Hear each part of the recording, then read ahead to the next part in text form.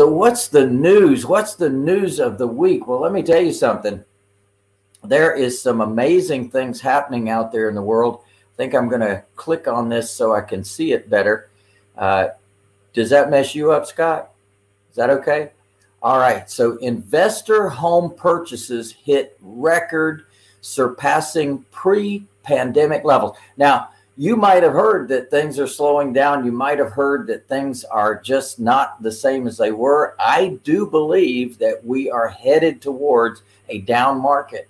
But I'll tell you what, the numbers are definitely out there. Investors took the housing market by storm in the second quarter. Now, this is what an article from Redfin is sharing, and this is a very now article. It says that in the second quarter, investors bought over $49 billion worth of homes as the surging property prices and rental demand created opportunities for hefty profits.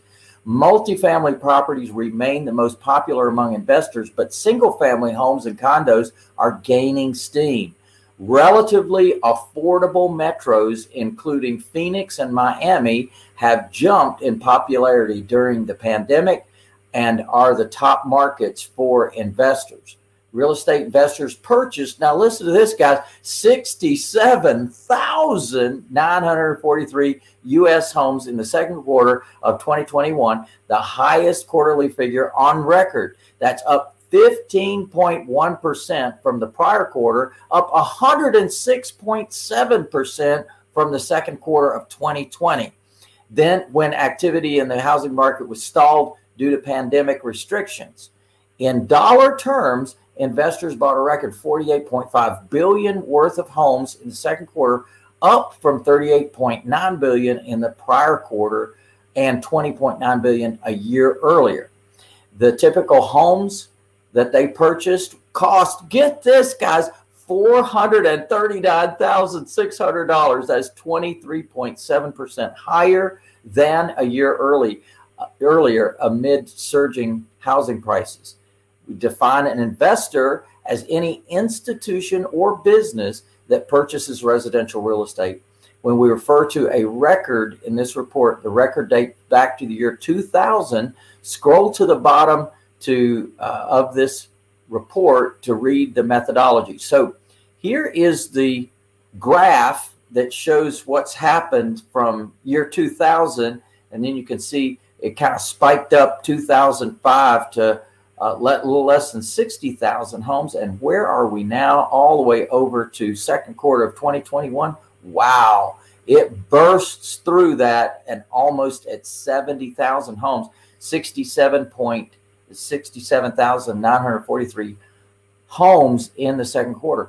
That's huge, y'all. And so that means that investors are out there. If you're not aware, and if you have properties that you'd like to sell, well, I can put you in touch with some hedge funds that are definitely paying a premium right now. Now, what you want to ask yourself is, why is it that these institutional investors are paying a premium? Well, first of all, they get their money at very inexpensive rates. Secondly, there's a lot of investors, meaning mom and pops. There's people with their own retirement money.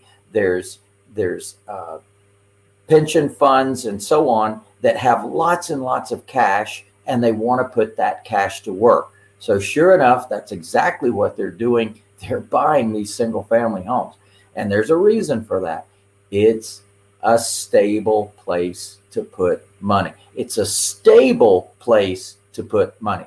So if you're of concern about the stock market, which might be a good thing to be concerned about these days, if you're of concern about many things, one of the great things is that when people purchase a home, even if the value goes down, they still tend to pay.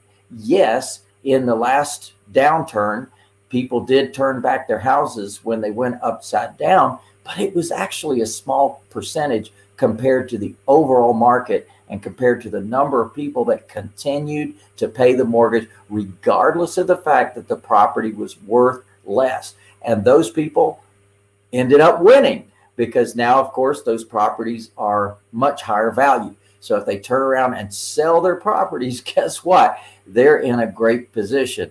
So think about that as we think about today's news and what can happen in your real estate world.